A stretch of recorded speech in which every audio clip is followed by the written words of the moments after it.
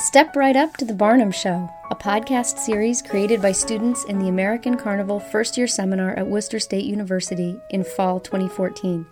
Each episode tells one story from the life of America's quintessential showman, P.T. Barnum. Hero, trickster, or fraud? You be the judge. But just remember what Barnum never actually said. There's a sucker born every minute.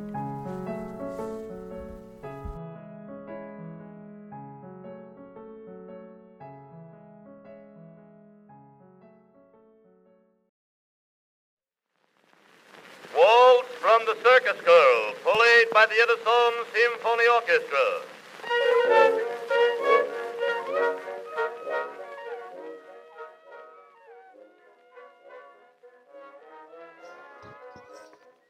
Let's remember a time not too long ago, only 150 years or so. A time when life was simple. A time when the circus was the biggest form of entertainment. A time when Phineas Taylor Barnum began to make ridiculous amounts of money from fooling the public. It's December of 1835, and you're standing in the frigid cold weather waiting for the bakery to open so you can get yourself a nice, hot loaf of bread. You're talking to others, who too are in line, when your eyes lay upon the strangest face you've ever seen. No, it's not your wife in the morning without any makeup on. It's the face of a black woman. Intrigued by the black woman's aged appearance, you take a step closer to the poster, only to read the following. Joyce Heth is unquestionably the most astonishing and interesting curiosity in the world. She was a slave of Augustus Steen Washington, the father of General Washington, and was the first person who put clothes on the unconscious infant, who in after days led our heroic fathers on to glory, to victory, and freedom. To use her own language when speaking of the father of this country, she raised him. Joyce Heth was born in the year of 1674 and has now arrived at the astonishing age of 161 years old. After reading that, only one thought comes to your mind. You have to go see her at Niblo's Garden tonight. Joyce Heth was born in 1756 on the island of Madagascar, off the coast of Africa. Though the majority of her early life remains unknown, it is acknowledged that she was sold into slavery around the age of 15, which led her to arrive in America. By 1835, Joyce was considered the legal property of John S. Bowling of Kentucky. Bowling, an ever-so-keen businessman, decided to capitalize on the aging appearance of the woman by exhibiting her as the former nurse of George Washington, one of our founding fathers. During her exhibitions in Ohio and Kentucky, Heth would tell stories about the young Washington, sing hymns that she claimed to have taught him, entertain questions from the audience, and allow onlookers to inspect her body, which appeared tremendously aged. In June of 1835, a very sick Bowling sold his interest in Heth's exhibitions to R.W. Lindsay and Coley Bartram.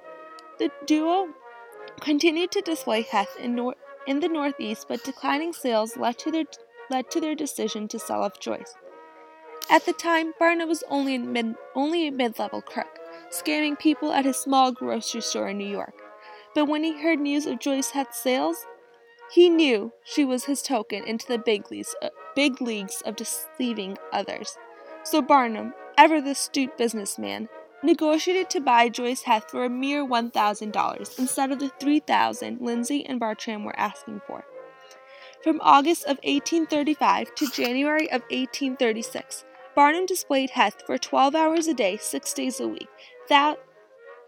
Thousands of people from all over the Northeast flocked to see the old woman during her regional tour. People would be marveled by her appearance. She was blind, toothless, paralyzed in both legs and one arm, and had long, curling fingernails. And though there was some speculation and backlash regarding the legitimacy of her story, the crafty Barnum always thought of a clever solution. On one instance, a group of anti-slavery ministers protested the displaying of the slave, since the entry fees would only enrich the slaveholders behind the exhibit. Barnum and his oh-so-loyal sidekick, Levi Lyman, countered the protest by creating false flyers and newspaper articles that advertised the exhibit as an anti-slavery fundraiser. As the proceeds of the fundraiser and the proceeds of the fundraiser would be used to free Heth's great-grandchildren who were still enslaved. This false claim also became the central theme to Joyce Heth's biography, The Life of Joyce Heth, written by none other than Lyman. When questions regarding the legitimacy of Heth became a major obstacle in sale, Barnum and Lyman went back to the drawing boards to come up with another explanation for her existence. After hours upon hours of brainstorming, the dynamic duo decided it would only make sense to now advertise her as a robot made out of India rubber and whalebone. And of course, the public flocked to see this unique creature once again. When Heth died on February 19, 1836, Barnum mourned his most famous hoax death by creating a spectacle. On February 25th, New York City Saloon was converted into a fairground with over 1,500 people, who came to witness the public autopsy of the former slave.